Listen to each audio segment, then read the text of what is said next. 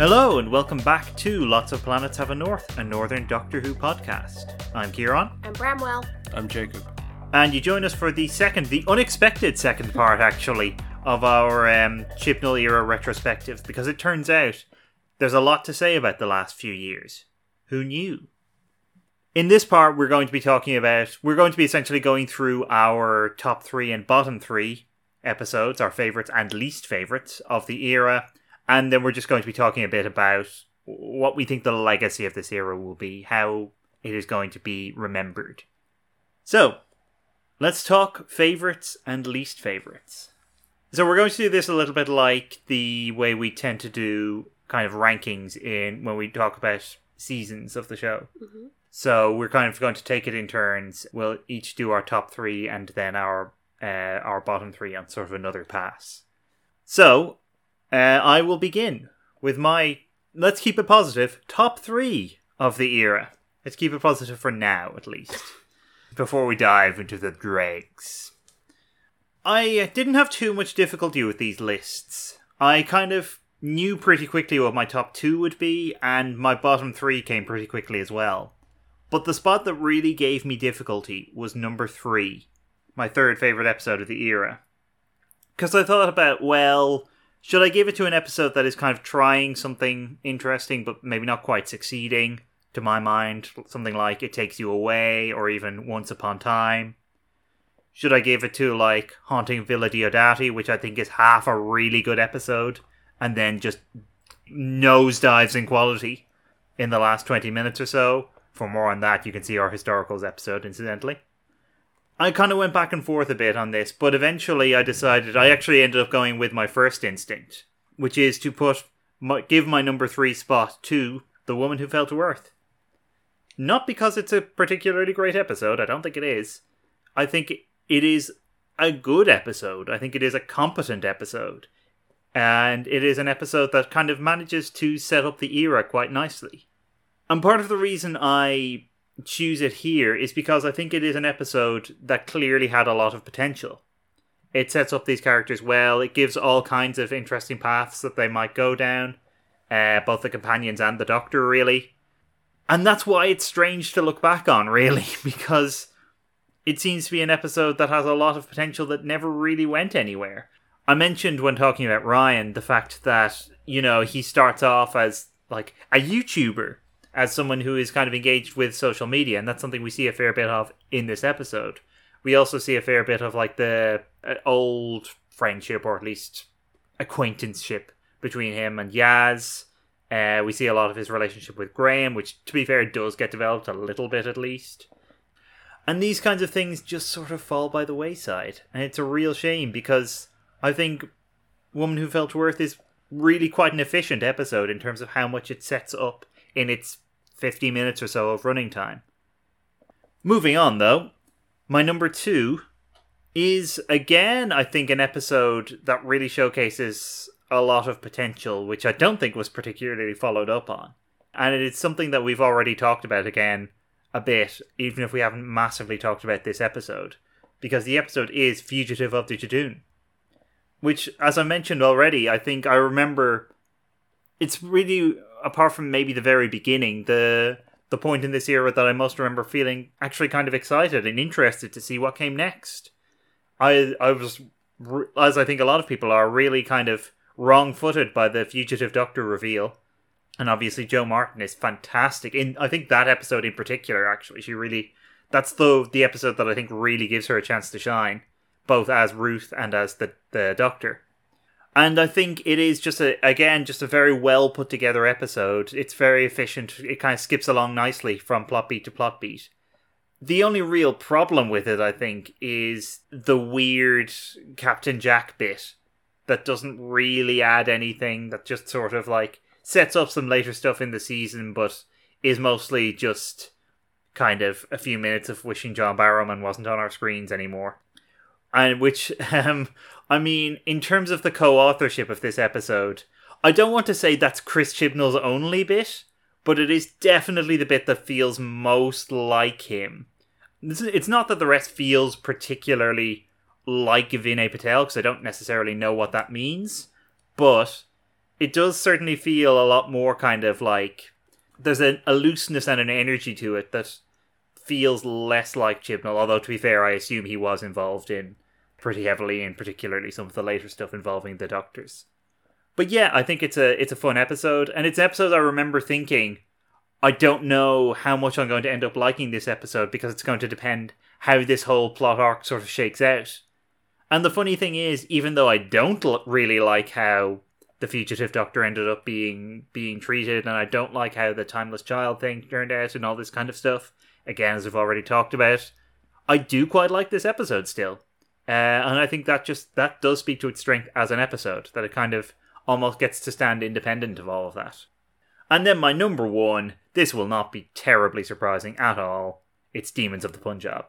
Again, we've mentioned Vinay Patel is kind of, seems like, in a writing sense at least, the real standout, the real hero of this era. And Demons of the Punjab is, I think, really, certainly for me, and I think for a lot of other people as well, the standout episode of this era. Not just in terms of just general quality, in terms of just being a very good episode amid mediocre to bad ones. It's also, I think it's the episode that for me most demonstrates that there was something here. There really was. It's not that everything about this era, about Series 11 particularly, was misconceived. Because there is something to this idea. We've talked about this again already. This idea of passive witnessing, which could have been interesting, which could have been a real sort of moral stance. And tying it up with this particular moment in history, I think makes it all the more interesting. It's also a really well done historical, I think. It's I think one of the few places where the apparent educational sort of remit seems to shine through in terms of talking about an element of world history that is not particularly well known, particularly in Britain, where it kind of should be, given why the partition of India happened and indeed the effects it's had on Britain itself, really. I think it's also just, in terms of examining both this historical moment and this kind of historical era, it has a substantial understanding of it, of how kind of people acted in that era, I think. Not that I'm any kind of expert on it, but certainly it feels that way. And also, it does a thing that I don't think historicals do very often, which is it ties the historical moment to one of the characters, to one of the companions, in a very direct, personal way. Which is such a clearly great idea that I don't know how it hasn't been done more. But yeah, that's my top three. Branwell, what about you? Well, I'll start. This is going to be a similarity sandwich because I'm starting with The Woman Who Fell to Earth in the third place for basically similar reasons to Kieran, so I probably won't over-labour the point on that one. But yeah, it was a strong start. I like the characters, how they're introduced. There are some things that I think work less. I think you can already see that the humour is maybe not going to be a standout. That's true. But it's fun. The music was good. I think it's an enjoyable episode. But I'll move on to second place, which is different. Partly because, not to spoil first place, but I didn't want to overload it on Vinay Patel, so I picked my favourite of the two Vinay Patel episodes for the top spot. So instead, in second place, we have Can You Hear Me? Which, I don't know, I might not have put it in on another day. I have to give special mention to Haunting of Villa Diodati, which I considered putting in both the top and the bottom three at different times. But I felt like the writing was too strong for it to go in the bottom, but the ending was too bad for it to go in the top. But I went to Can You Hear Me because I think until the last chunk of it, I think it's pretty interesting. I enjoy the goofiness of the detachable fingers. I think that some of the strongest moments in the Chibnall era actually have been where it sort of leans into something really silly. I'm always here for that because it's quite sinister, but it's also, detachable fingers in someone's ears. And but the main reason why I picked for that one for the top three is because I like that animated sequence.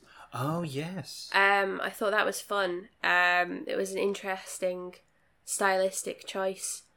And I kind of wonder why they didn't do more of that kind of thing, really, because it was a cool way of setting some stuff up. And then, obviously, in first place, I have Demons of the Punjab.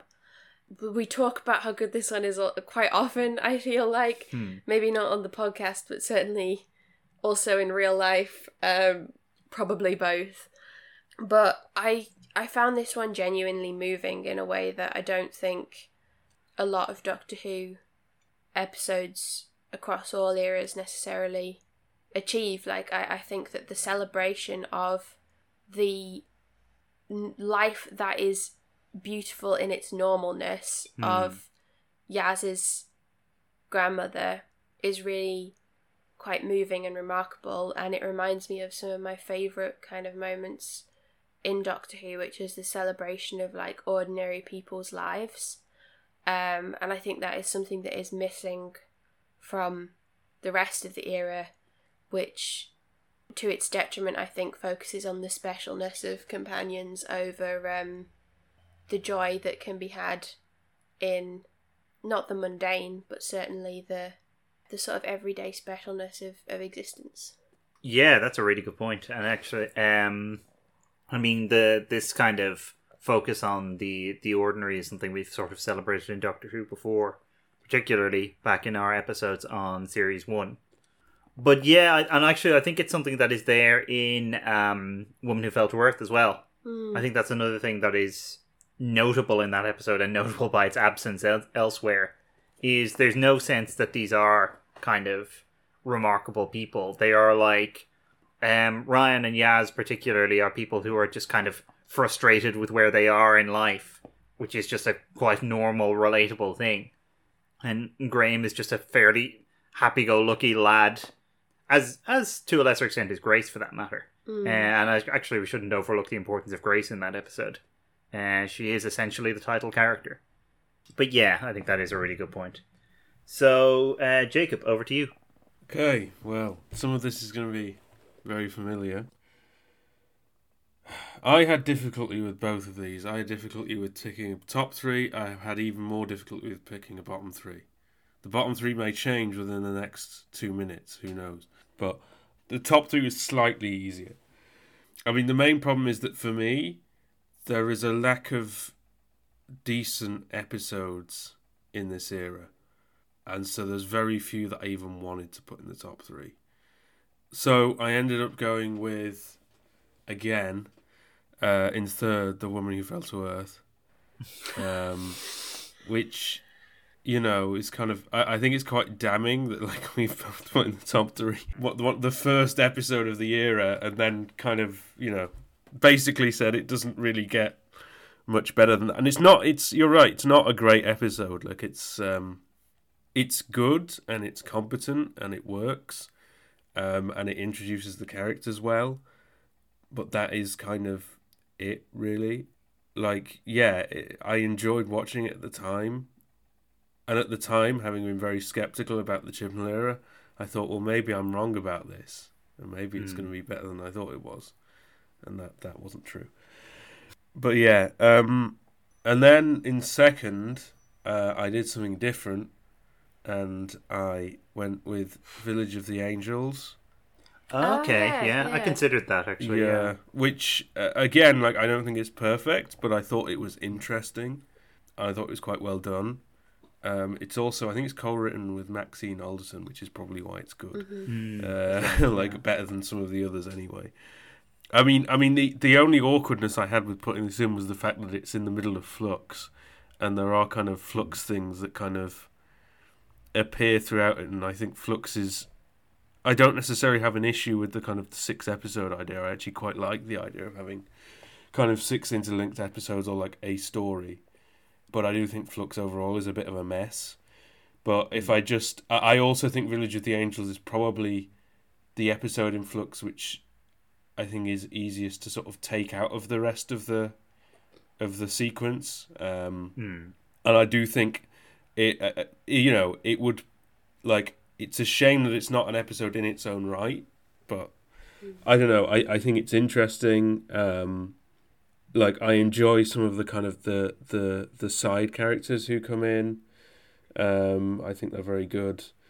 I think it's kind of the most effective use of the Angels since like Blink, probably. I mean, I'm generally not a fan of bringing them back continuously because I think their power kind of dilutes the more you use them. But I do think they're used quite well here, and that's all I really have to say about that. And then for my top one, I have, again, it's not surprising, I have Demons of the Punjab, which, yeah, is just kind of a very kind of moving story, and it, like you said, in the way that a lot of Doctor Who isn't, but particularly the rest of this era isn't. I feel like a lot of times this era kind of does stories that should be emotional, or that seem to be asking you to have an emotional response, but often it's not earned, and I don't feel like it's been kind of executed very effectively. Like I think a lot of the era is kind of actually evacuated of emotional content, and this is one case where it's not like that. And I think in part it's because it's a story that is much more focused than a lot of the other stories in the era.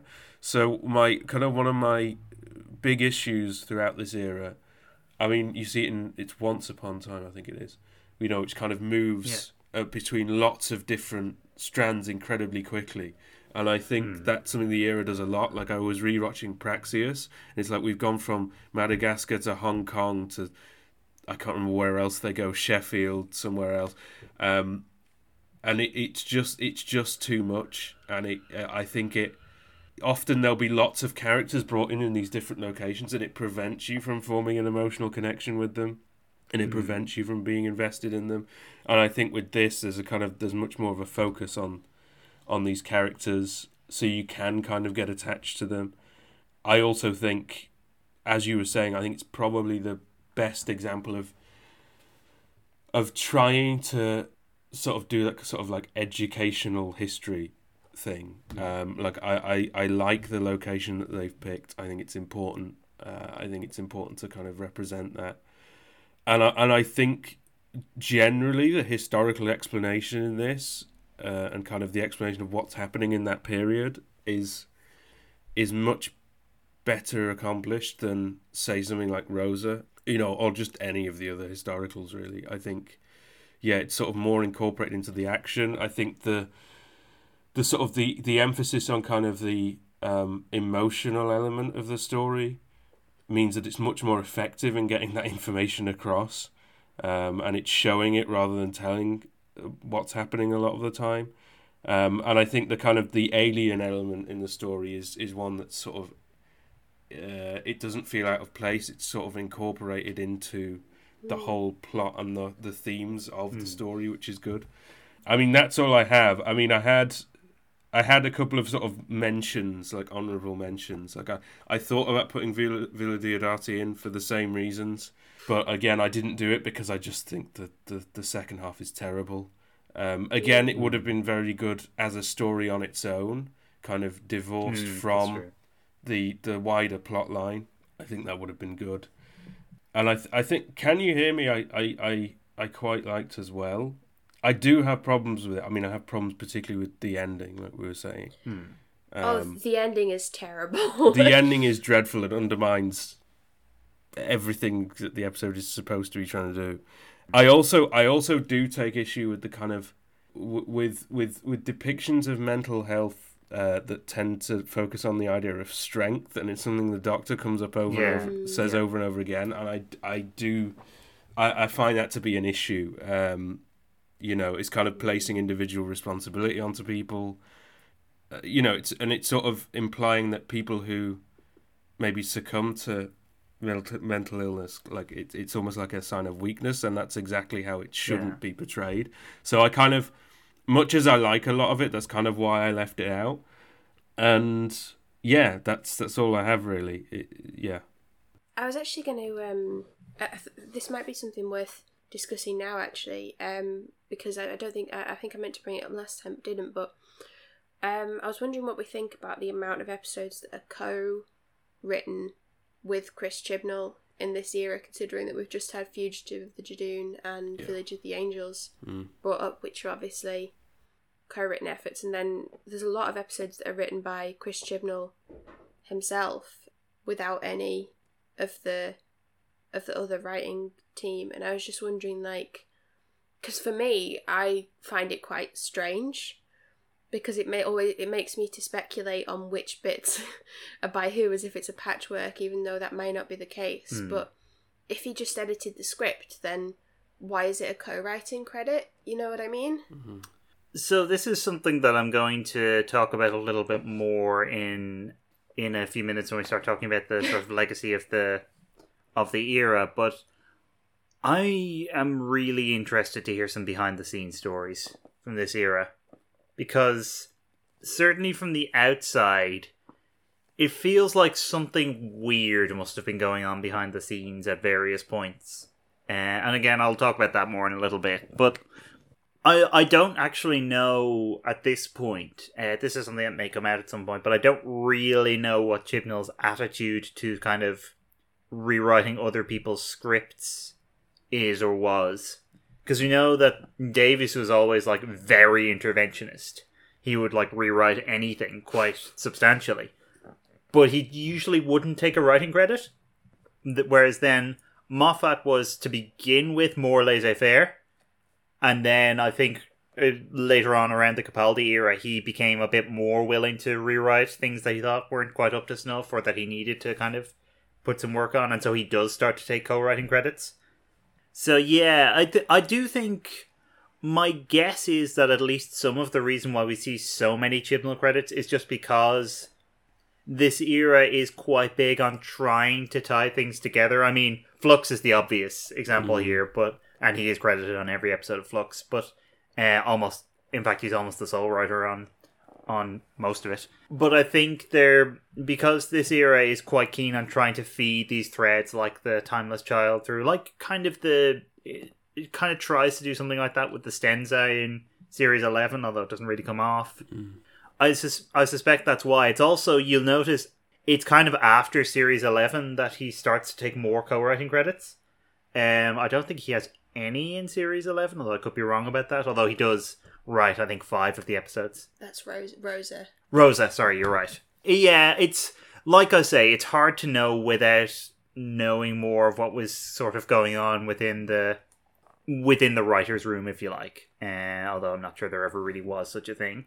I mean, it is worth saying, as far as I am aware, none of the writers who have worked on the era have expressed any kind of disillusionment or disappointment. So I don't want to suggest that that was the case, because there's no evidence for it at all. But yeah, I don't know, Jacob, do you have anything to add to that? I mean, I read something, and I can't remember where it was. I feel like this is entirely unsubstantiated and not supported. But it's actually something in Chibnall's defence, which I never thought I'd hear myself say. But apparently, I can't remember where I read it, but someone, somewhere, at some point, suggested that the reason why he's credited on so many is because Moffat's advice to him when he took over was, you're going to end up rewriting lots of episodes and you should just put co-credit, because he didn't do that when he was running it, supposedly. I don't know if that's true. That might be complete rubbish. Because I also do think, I get the feeling that Chibnall seems to want a lot of creative control. That's my impression, because of wanting to tie all this stuff together. And the fact that he wrote solely most of Flux himself, apart from Village of the Angels, makes me think that's probably true. But I don't know. We may never know. I mean, like, the year has been so secretive, often for no apparent reason, that I wonder how long it will take, if ever, for any of this stuff to kind of emerge.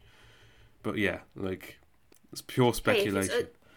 If it's unsubstantiated but positive, I think we can... It's still unsubstantiated. Ah. Yeah. Spread some nice rumours. No. Okay. Yeah, I could see that being the case, especially, as I say, because there is that sort of clear development in Moffat's era.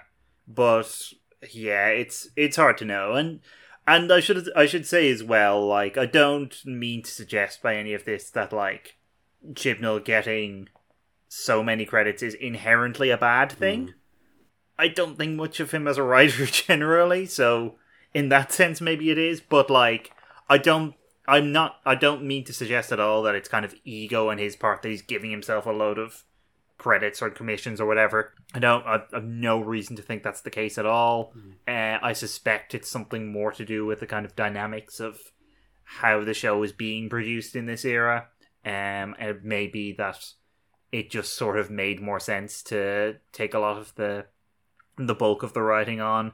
Especially, it is also worth mentioning that some of the writers, at least, were relatively new to TV, and I think that was a deliberate effort. So I don't know that Mallory Blackman, for instance, had a TV credit before. Yeah. I'm not sure. She has had books turned into TV shows, Yeah. but I don't know how involved she was with that side of things. And I know people like Vinay Patel was really, and I think continues to be, more a theatre writer, as was the co-writer of Legend of the Sea Devils, whose name escapes me at the moment. Ella Road, I think it was. Yes, thank you. That's the name I had in my head, but didn't want to say because I wasn't certain enough of it. And whereas I think Maxine Alderton is more experienced. I believe she's written for soaps in particular. I suppose it might just be a shift in how TV episode writing is being recorded more generally. If it's something that started in the Moffat era and has continued, because to be fair, I can very much see the argument that when, for example, Russell T Davies was doing all that work of rewriting, maybe he should have had the co-writing credits, because like otherwise it might be his work going unacknowledged. And so, to be honest, if it's about like acknowledging the work that went into, and if that's part of a broader shift, then that's probably a good thing, really. I just thought it was kind of interesting, and yeah, it'll be interesting to see how if Davies follows that lead, actually. Because if he's going to keep rewriting them as much, I suppose he kind of may as well get the credit as well. I'm just glancing down at my top 3 and bottom 3, by the way, and Chibnall is credited on all of them except Demons of the Punjab. And he's solely credited on 2 of my bottom 3 and co-credited on 1. And he's co-credited on 1 of my top 3 and solely credited on another.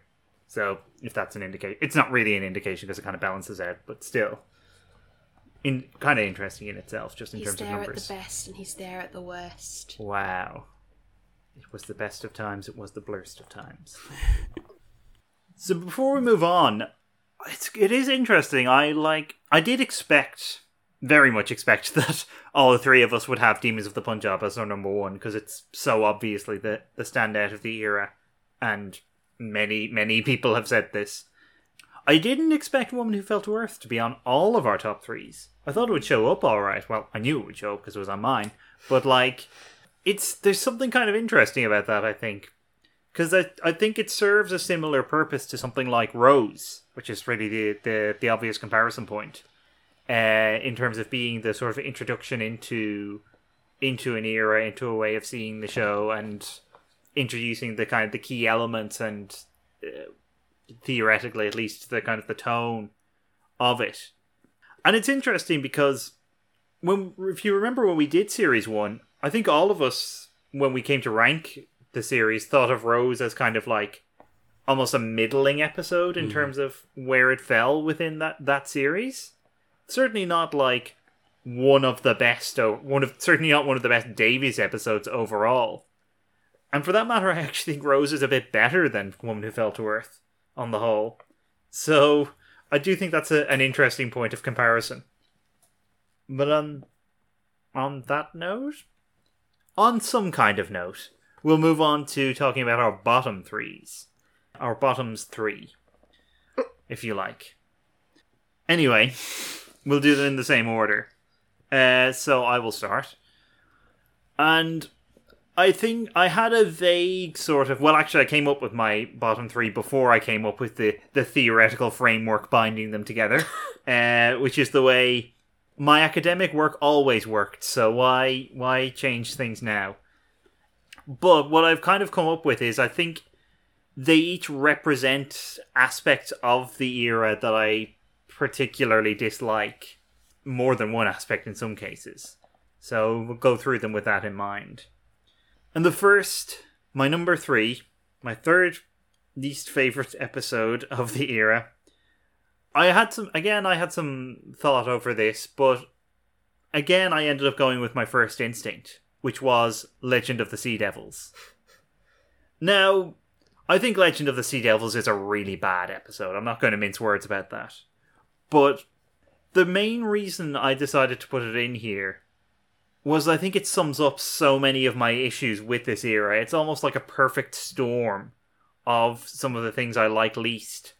It's a historical with an apparently sort of educational remit, but which deals with the sort of the trappings of history, a kind of showy aesthetic version of history rather than anything more interesting or specific or material. And more to the point, it sidelines the actual historical figure in the episode.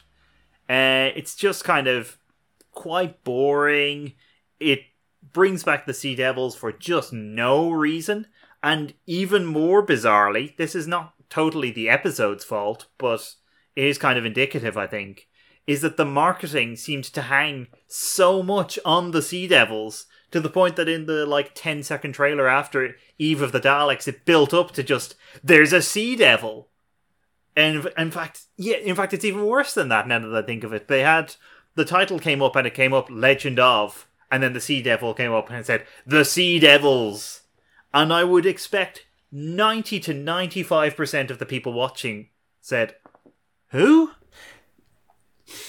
Because the Sea Devils were in 2 stories in the classic series. It was almost 40 years since they'd appeared on screen.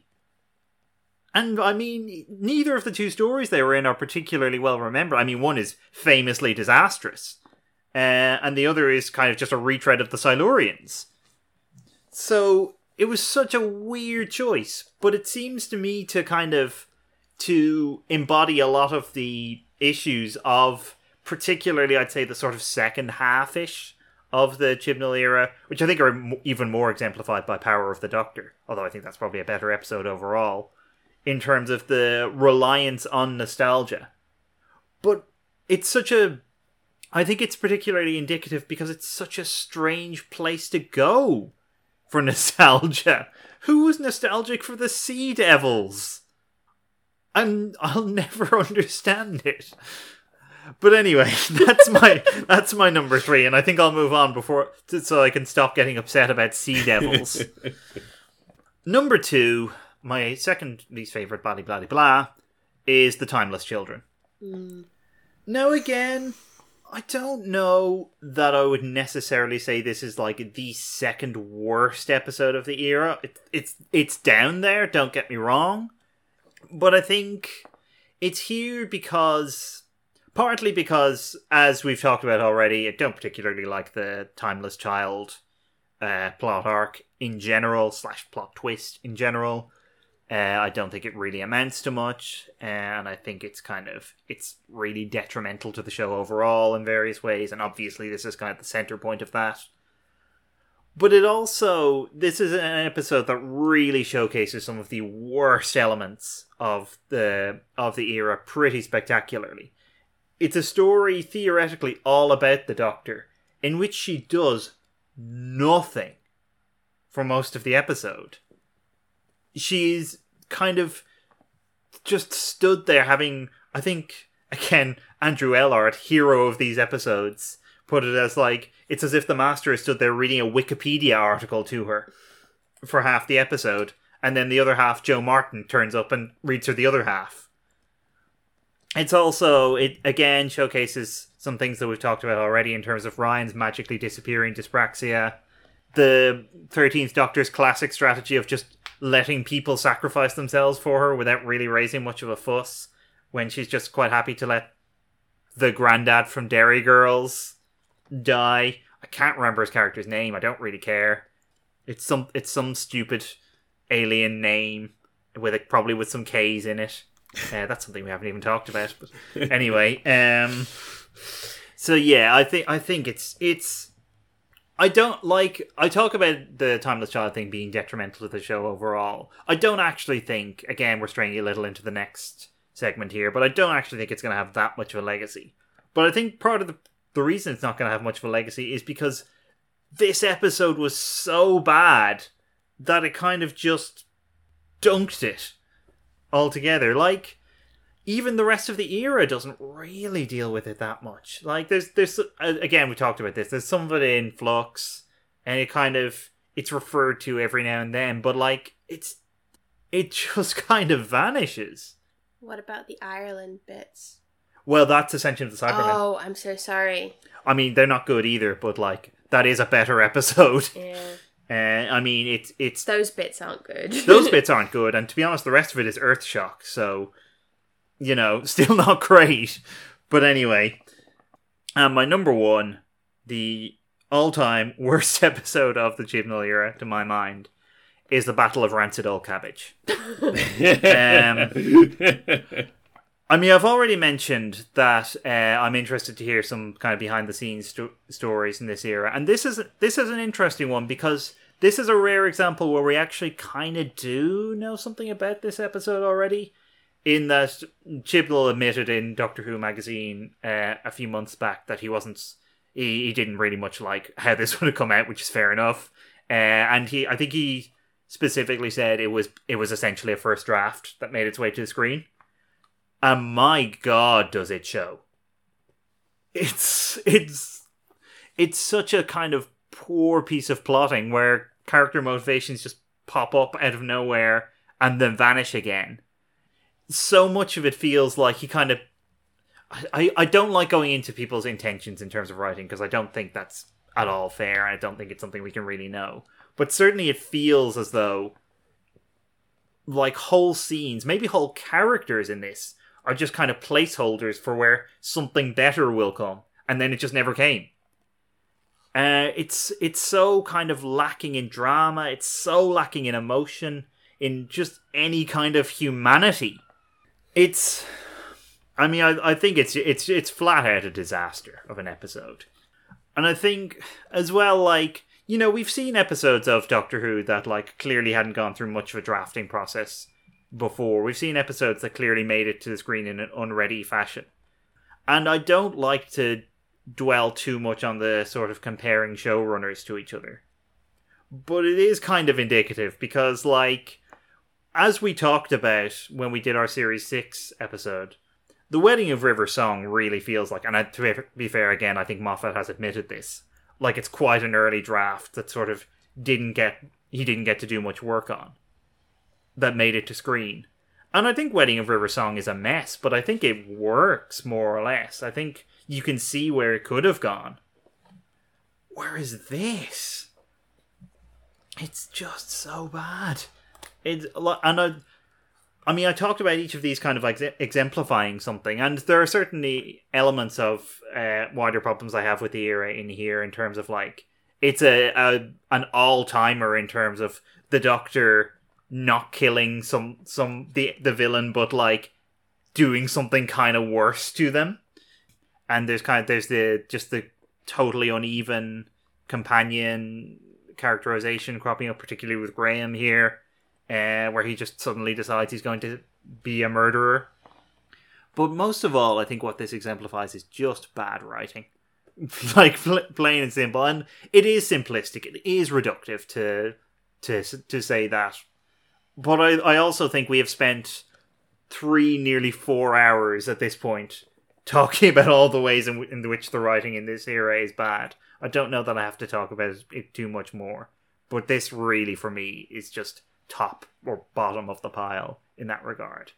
Before I move on, I did make a list of alternative names for this episode in case I have to keep mentioning the title. So I'll go through them now because I'm proud of them. The Battle of Ra's al Ghul, the Battle of Railway O'Clock, the Battle of Robot on Campus, the Battle of Rumble and Count, the Battle of Rapscallion Court, the Battle of Reuse the Cans, and the Battle of Random Encounters. Branwell. Battle of Rapscallion Court actually sounds quite good. That's a good title. Anyway, so these aren't actually in any particular order, these ones. I just picked out 3 that I thought particularly bad when I was going through all the episodes and picking my top and bottom 3. I could have picked a different 3 a different day, and they're all different from the ones that Kieran had, although now that you've mentioned yours, I'm kind of thinking maybe some of those should have been on my list as well, but we'll see. So, in no particular order, as I said, Spyfall Part 2, I've singled out Part 2 specifically, because that's where all the worst stuff in that story is, and I think it's worth doing it. Normally we treat 2-parters as one, but obviously I'm making a little bit of an exception here. But that's for the treatment of just mind-wiping historical women after using them for sort of cheap girl boss moments without really going into too much about who they are or what they're about. And of course, most egregious, the master wearing like a Nazi uniform and then being outed by the Doctor as a person of colour, which in this scenario means that he will be sent to a concentration camp. And that's just one of the worst things I've ever seen in Doctor Who. Probably the worst. So yeah, that's why that's there. Then I've got, and this is where I have doubt about whether I picked the right Daleks one, but if I'm describing the wrong one, just correct me, Jacob and Kieran, you'll know. I've put Revolution of the Daleks, which I believe to be the one that has Captain Jack and not Donald Trump in it, who is also called Jack. Yeah. And that's one of the problems with it. I just think I was just looking back through them and I was like, oh yeah, that one was really poor. I don't like the inclusion of Captain Jack in this era for a lot of reasons, but also I just think that this episode stood out as having too many characters and not knowing what to do with them, because you've already got like an overloaded TARDIS team, as we've said, and then you add 2 more guys, both called Jack. I also don't like the fun cozy redemption of Trump guy, because like I just don't think there's anything fun about having him kind of along for the ride, really. There's some like very weak attempts at satire that I don't really understand what they were going for at all. Like, it's not even when there's like attempts at satire in the Slitheen episodes of the first season where we're like, oh, I see what they were going for, but it's bad. I don't even really know what the point was, other than that this is a bit like a thing you might recognise from the news. So yeah, that one's made an appearance on my list. And then last of all, Kablam. Now, this does have like a decent first part to it, so it has the Villa Diodati problem to an extent, where it's only here because of like the last sort of third of it, and the messages that we get from that. But I think for how odd the message is at the end, I do not think that the first part is as strong as Villa Diodati either, and so it kind of balances out overall bad. There's also some minor things in the first half that I don't love, like Ryan not being allowed to be good at the job that he does for work. But it's just the fact of the overall thing of like the system not being the problem, the people in charge being the problem, which is a recurring theme throughout the Chibnall era, actually, because I was thinking just the other day about how Rosa ends up kind of weirdly one bad appling the Montgomery bus drivers, as if like it not being one specific guy would make a difference to what happened. But I think this is where it's most explicit. This is where it's the worst. It's really strange. I was reading an article the other day that seemed to that was saying that the Chibnall era was kind of knowingly cruel in certain respects, and knowingly cruel and cynical. And I just don't buy that it knows what it's doing. I think it is like delivering these messages that are cruel, cynical, ineffective at making any kind of change, and it's all delivered in a kind of happy-go-lucky team spirit. Yeah, great work, guise kind of way that just is quite sickening, really. And yeah, so that's my bottom 3. As I said, different day, I might have picked different ones. Spyfall and Kablam probably might be in there anyway, just because of the messages and specific instances. But Revolution of the Daleks could have just been swapped with any random one of the specials, to be honest. Which are all, I think, pretty poor. I'll give a little bit of credit to Eve of the Daleks, which is at least trying to do something vaguely interesting with its storytelling. Although I don't think it's very good. But yeah, I mean, it is worth mentioning that when Branwell said Spyfall Part 2, both Jacob and I nodded vigorously. Yeah, also Kerblam was a strong contender for my bottom 3 as well. It is. I mean, we've mentioned it several times, although we haven't really called it out. It is a weirdly recurring problem in this era. The thing of like episodes with endings that badly undermine everything that's gone before. You've got it with Kerblam. It's probably the most egregious example. You've got it with Villa Diodati. You've got it with Can You Hear Me? Mm-hmm. It's such a strange. It's weird enough that it would happen once, but it would happen at least 3 times, certainly, and you could probably make the argument for some other episodes as well. It's just very strange. But anyway, Jacob. Okay, well, I have so many episodes written down on here that I'm then scribbling out and changing around, and it's just there's so many terrible ones that I could have picked. It's just constantly changing. It's in flux, you could say. Oh, flux actually isn't in these, but you know. Which one would you pick, though? You can't. If it was the worst one, probably Once Upon a Time. I wasn't. Oh, interesting. Yeah. I would have said The Vanquishers, which I think is the name of the last one. Oh, actually, maybe that as well as I actually can't separate them out other than Village of the Angels is like decent. Yeah. So. Yeah. Anyway, sorry. I sidelined us there. So, okay, so there were 2 that, well, there was one in particular I was definite on from the beginning, and then there was another one that I was like, yes. I don't have any order for these because I think they're all terrible. So, one that I was definite on from the beginning was The Timeless Children. Right. I hate the whole plot arc that it's set up. I think, it's I find it elitist and kind of just undermining the whole point of the character. I think it is. I wrote down lots of revelations badly told, and that's pretty much what it is. It's just this stream of different things. And like you said, it's like reading a Wikipedia article. That's exactly what it's like. And that is not how you explain these kind of revelations. Also, if you want to mystify the origins of the Doctor, which I have some sympathy for, you don't do it by going, oh, let's have this thing that we've set up at the start of this season. We'll mystify things. And then immediately, in one episode, tell everyone pretty much everything. Like, okay, fine, we don't know where in this other universe she's come from. Okay, we've got that. But everything else, we now know. Like, it's so ineffective. Like, that's the kind of thing you drip feed over, like, the course of a season or 2. It's not. It's just ridiculous. Anyway, so there's that. It's just terrible.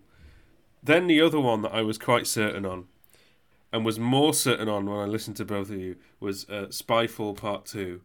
Because, and again, I'm specifying Part 2 for exactly the same reasons. It's just offensive, honestly. It is just... Like, I don't understand how Chris Chibnall could sit there and write this thing and go, this is okay, isn't it? This is okay to have the first person of colour playing the Master in a Nazi uniform. Oh, and then we'll have the hero of the show, who I've set up as being extremely moralistic. We'll have them just, send them off to a concentration camp, effectively. Like, And it's not even like, I mean, it's bad, but like it's not even like they questioned that, or they went, okay, this is the Doctor being cruel, this is bad. Like there wasn't even any sort of moral ambiguity about it. It was just like, this is fine, move on. And then the Master just reappears like, I don't know, 5 minutes later in the episode. It's just absolutely, it's tone deaf. I do not understand how anyone could look at that when they wrote it and think this is fine. And again, like you said about the Battle of Rancid Old Cabbage being a first draft. But honestly, I feel like when I watch Chibnall's stories, I feel like a lot of them I'm like, this has to be a first draft. It's like he's just written the dialogue when he thought of it and then not gone back over any of it or the plot or anything. It's astonishing just how bad it is. So yeah, there's that, and as you were saying, the kind of the erasing of memories of women from history is just kind of, yeah, extremely problematic, to say the least. And then I didn't know what to put for the last one. I have so many things written down, I couldn't decide. In the end, I went with Legend of the Sea Devils. And you kind of swayed me on this, because I do think you're right. The historical setting is kind of used as this backdrop. The character we should be focusing on isn't focused on at all. You're completely right about the bringing back of the Sea Devils. I mean, again, this just kind of confirms my suspicions that Chibnall loves the Davison era. You know, I think that's part of it. Like, and it does have a lot of those impulses. Like, it feels symptomatic of a show that has become, under his kind of leadership, if you like, very self-referential, and it's too focused on what kind of, you know, maybe a fan like Chibnall would want, which is to see kind of these returning villains and stuff, which means absolutely nothing to like the vast majority of viewers, and is honestly just boring. If you're not going to do anything interesting with it, there is no point. Like, I really don't see the point in bringing back returning villains and things for the sake of it, which is what this does. I very nearly put Rancid Old Cabbage, and then I decided that it was just so bland that I can't work up any kind of emotion against it. It's just terrible. It's still terrible, but I was like, if it's between something that's very, very bland or something that I actively really don't like what it's doing, I was like, I'll pick that. But honestly, it could have gone in. There were others. So Kablam was one that came up, because I hate the message in it at the end, the idea that it's the people, not the system. I hate that.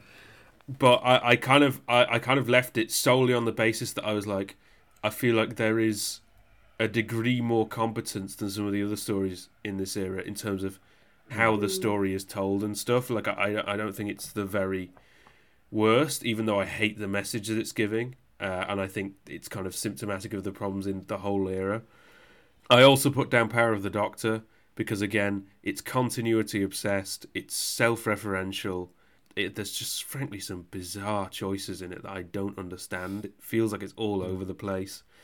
Yeah, like I briefly put down It Takes You Away, but like, just because I'm kind of baffled by it. But also I'm like, maybe it's trying to do something interesting. I don't know. Yeah, but yeah, that's it. That's all I have. See, with something like It Takes You Away, I kind of appreciate the weirdness, even though it doesn't land for me how it lands for some other people. Yeah. But if it's trying to do something absolutely bizarre, that's why I weirdly respect the overcommitment to the Cyber Masters. Yeah. Because it's like, that's such a silly idea, but you're going for it, whatever.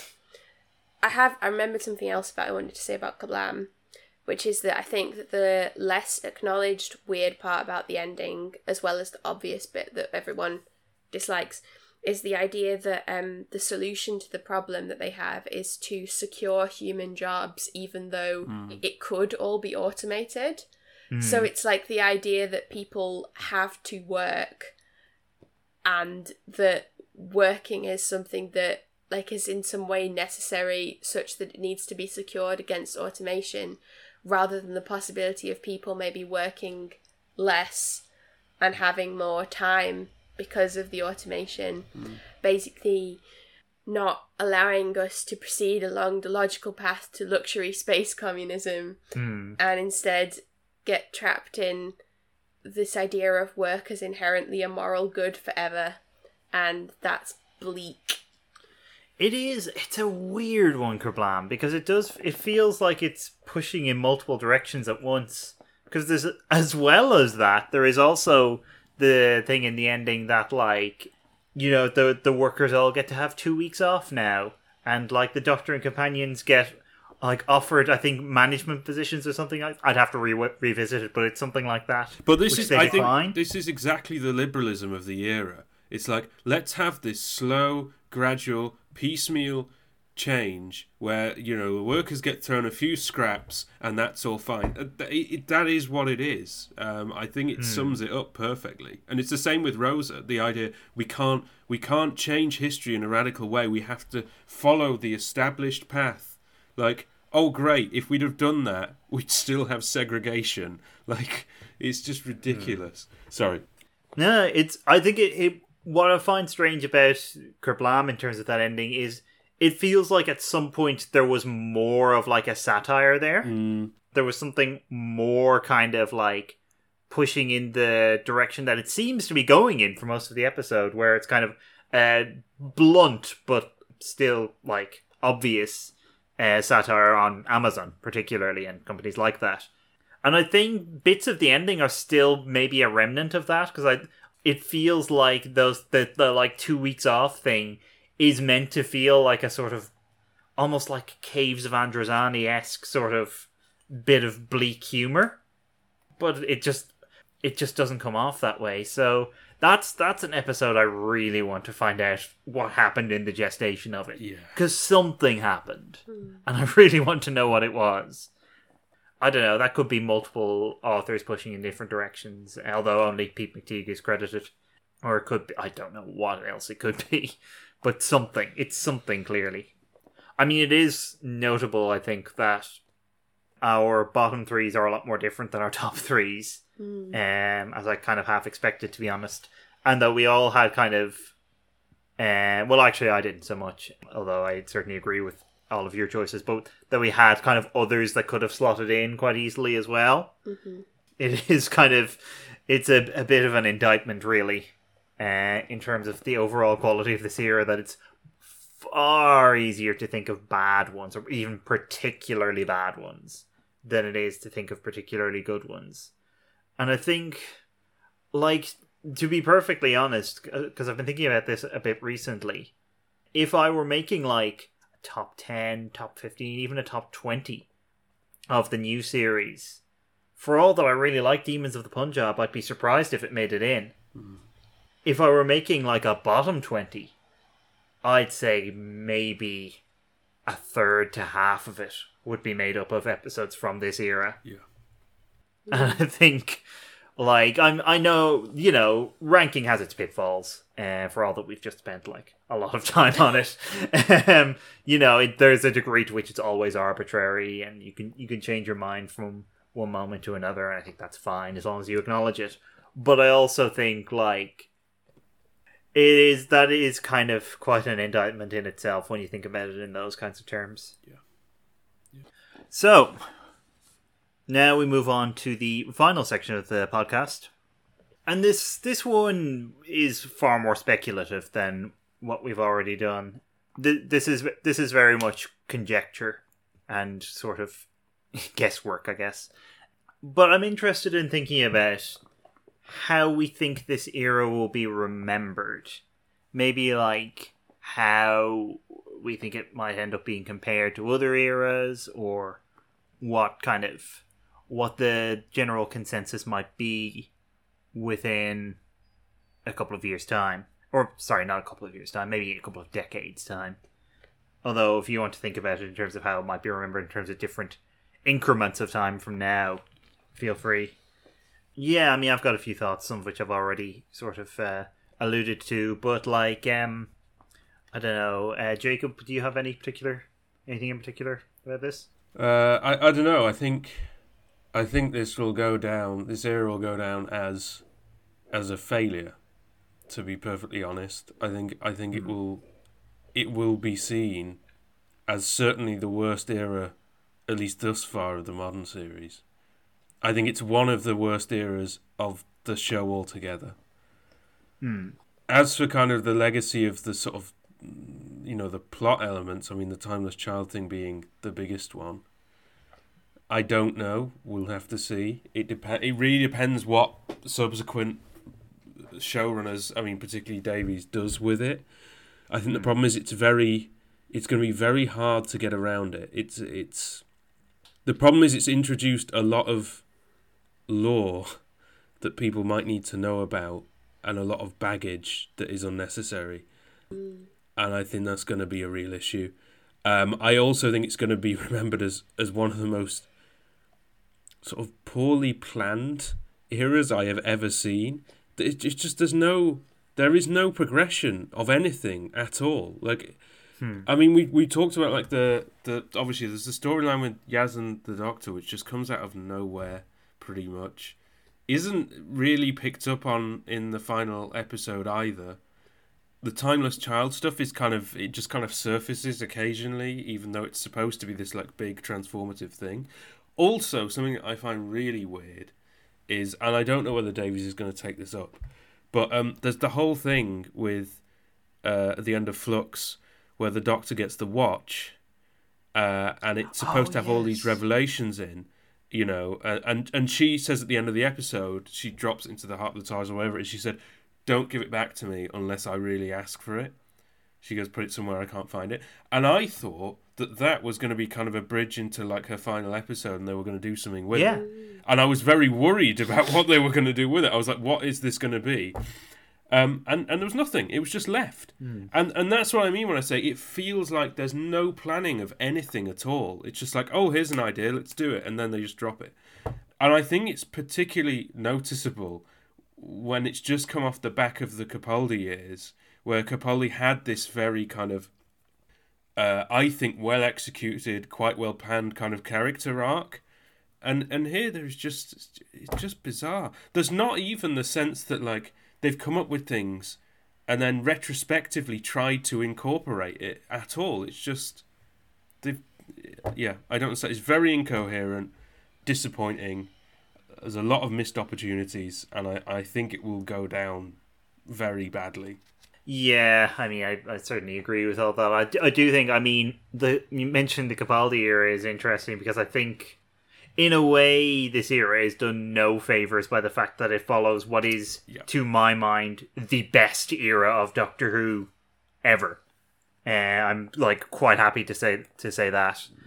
Like, I think anyone would have struggled to follow like 3 years from a showrunner who'd been in the role for a few years and had gotten a chance to really settle in and kind of get to do these kind of ambitious stories with a stable of writers that he'd built up that he knew he could rely on, and with a superb actor in the main role, with two more superb actors playing major companions, and also Matt Lucas was there. Anyway, I think for me, the most obvious comparison point, and I've kind of thought this all along, maybe slightly uncharitably, but the most obvious comparison point in terms of the show's history, for all that I think Chibnall definitely has an affinity with the Davison era and draws on that, I think the comparison point for me is the Colin Baker era, unfortunately. Just in terms of kind of the sheer incoherence of what seems to be going on a lot of the time.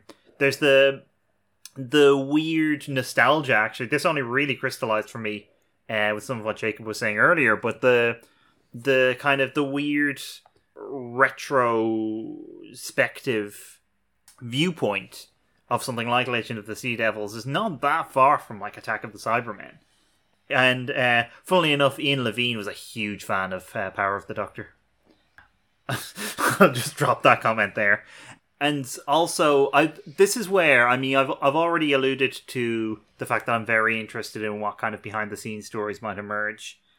I think the Colin Baker era has come to be rehabilitated a little bit, and to be honest, to my mind, gotten a bit too easy a ride from fans, because there has been more awareness over time of the pressures that were on the show around and after season 22, and the fact that kind of it seemed to have entered a bit of a death spiral, partly through its own fault, partly not. I wonder if there are some similar things going on in this era, not least because of the speculation that I've made before that Davies possibly took over to make sure there was somebody to take over, which seems to have been actually semi-confirmed since I said that, in fact, because both Chibnall and Matt Strevens, I've never been sure how to pronounce that, said that Power of the Doctor was basically written and produced, at least partially, with the understanding that it could be the final episode for like several years at least. And so I think that's that's an obvious sort of like comparison point in itself, but I also think maybe that might be part of the reason why, as you say, Jacob, there's so much plotting that seems to kind of go nowhere. I think there might well be a sense that in future years this will be seen as kind of a series of dead ends for the show, creatively. Like, kind of, whether they be sort of paths not taken or just paths that didn't lead anywhere. I'm not sure, but anyway, I have a little bit more to say, but Branwell, what do you think about this? Yeah, so, I have a theory, which is that I think that overall the amount of people who love and hate this era may stay the same, but that's because a lot of the people that didn't like this era from the start were the people that hate it just because the Doctor regenerated into a woman. Those people are going to move on from that view, or possibly shuffle off this model coil at some point in the future, right? But I think that their numbers are going to be replaced by people who come to see the era as more of a failure than perhaps it was perceived to be at the time. I think that probably there's probably going to be people that belatedly, kind of looking back on it, realise that they didn't like it. But I think also there are clearly people that enjoyed the era, got something positive out of it overall, and I think that there will still be those people. And I also think that there is just a sort of general attitude in Doctor Who fandom, which I have slightly mixed feelings about, but I think it comes from a good place, which is the attitude of like, we like Doctor Who, so we're going to do our best to like all of Doctor Who. And I think that's part of where the Colin Baker rehabilitation comes from. It's where most of it comes from, I think. I shouldn't say Colin Baker, I should say the like 6th Doctor TV era.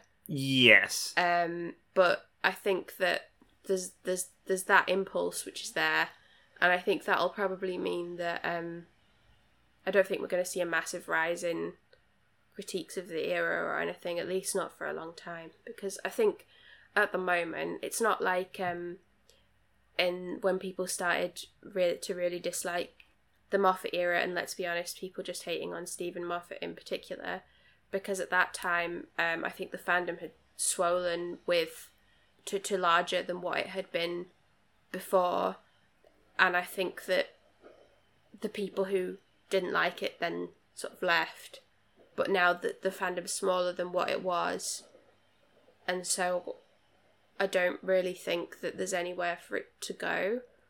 I think there could be a positive to this, which is I think that, even though obviously I don't agree that this era was good, but I think that there could be some good fan works that come out of it.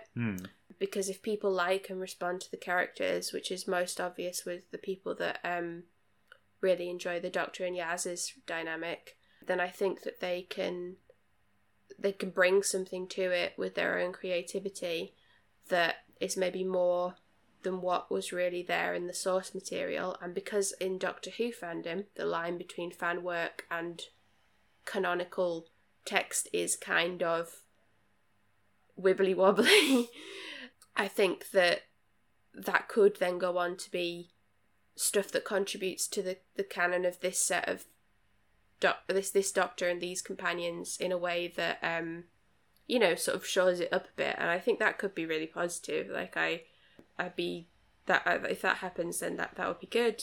So I don't see there being a massive shift in how it is received overall, but I think that the people who are critical of it will probably end up being more people who don't like the writing and the themes, and less people who are misogynists.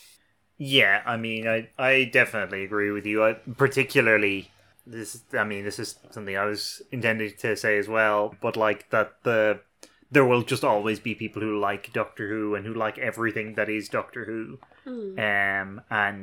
And yeah, that's by no means a bad thing. It does sometimes mean that people like Talons of Weng Chiang, which is a bad thing, but at the same time, I think, like, you're right, clearly people are getting something from this era, and like, I'm genuinely glad for them. There are people who like Doctor Who for being Doctor Who, and there are people who I think do get something particular from this particular era in contrast to others. And I don't really understand what that is, but you know what? Good for them. They were having a better time than me. What? I'm not gonna yuck their yum, which is a phrase that I hate, and so I use it as often as possible. God. Sorry. Just whenever I hear that phrase, my brain shuts down a bit. One thing that I do wonder about in terms of whether it might kind of shift the dynamics of whether people like or dislike this era is I do think there has been an element within fandom of people reacting against the kind of people that you were talking about, the misogynists, the racists, and understandably performing a kind of rearguard action and essentially being defensive of the show. And so I think there's a chance that, and probably quite a good chance actually, that will kind of diminish over time. Especially, to be honest, if people are kind of celebrating the show's progressive credentials, then I suspect there's a good chance after another couple of years of Russell T Davies that will kind of fade away. Actually, I hadn't thought of that, but the contrast, whatever the contrast is with the next era, might be the thing that could possibly determine, like, upset the idea that I had that it would stay the same. Yeah, that's true. Because if the Slavenaissance takes hold and everyone's like, yes, Russell, we love you, which I assume they will be because he is a beloved figure and a good writer, then that could actually really, like, do a number on the people that are fans of this era in particular. Yeah, I think there is a good chance of that, and that's not, which is not to say this era won't always have its fans, because it certainly will, and there will always be people. I think particularly, there will be Jodie Whittaker's been the Doctor for 5 years. There will be a good number of people who grew up with this as their era, her as their Doctor, and like those people will always have a fondness for it, and that's that's fair enough. Like there's no arguing with that, and it's by no means a bad thing, particularly as we've said, given the effect the 13th Doctor seemed to have on young girls in particular, which is obviously something to be celebrated. Yeah, I don't know that I have much to say beyond that. I will say one legacy that I hope we do get from this era as well is honestly just some of the writers coming back. Like, I'd love to see more from Vinay Patel, obviously. I'd really like to see more from Maxine Alderton as well. I'd be fascinated to see what they could do with a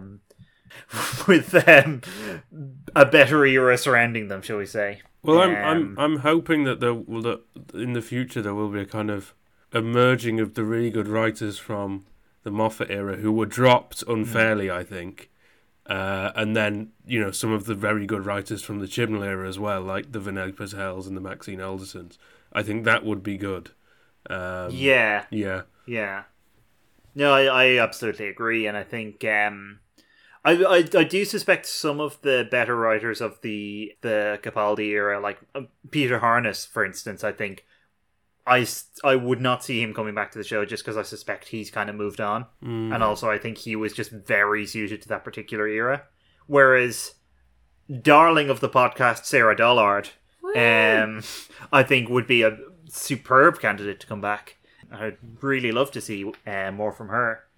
Yeah, I suppose career-wise, we might not get that many writers from the Moffat era who would come back just because it's been a long time, so they might be in different places. But, I mean, yeah, if they could get Sarah Dollard, that'd be like...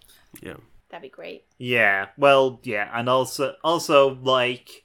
I mean, I do agree with you that I'd like to see a kind of merging of the best, but I also think, like, Doctor Who is a show that always needs to be open to new talent. Like, that is something that I think was an unambiguous positive of, certainly of Series 11.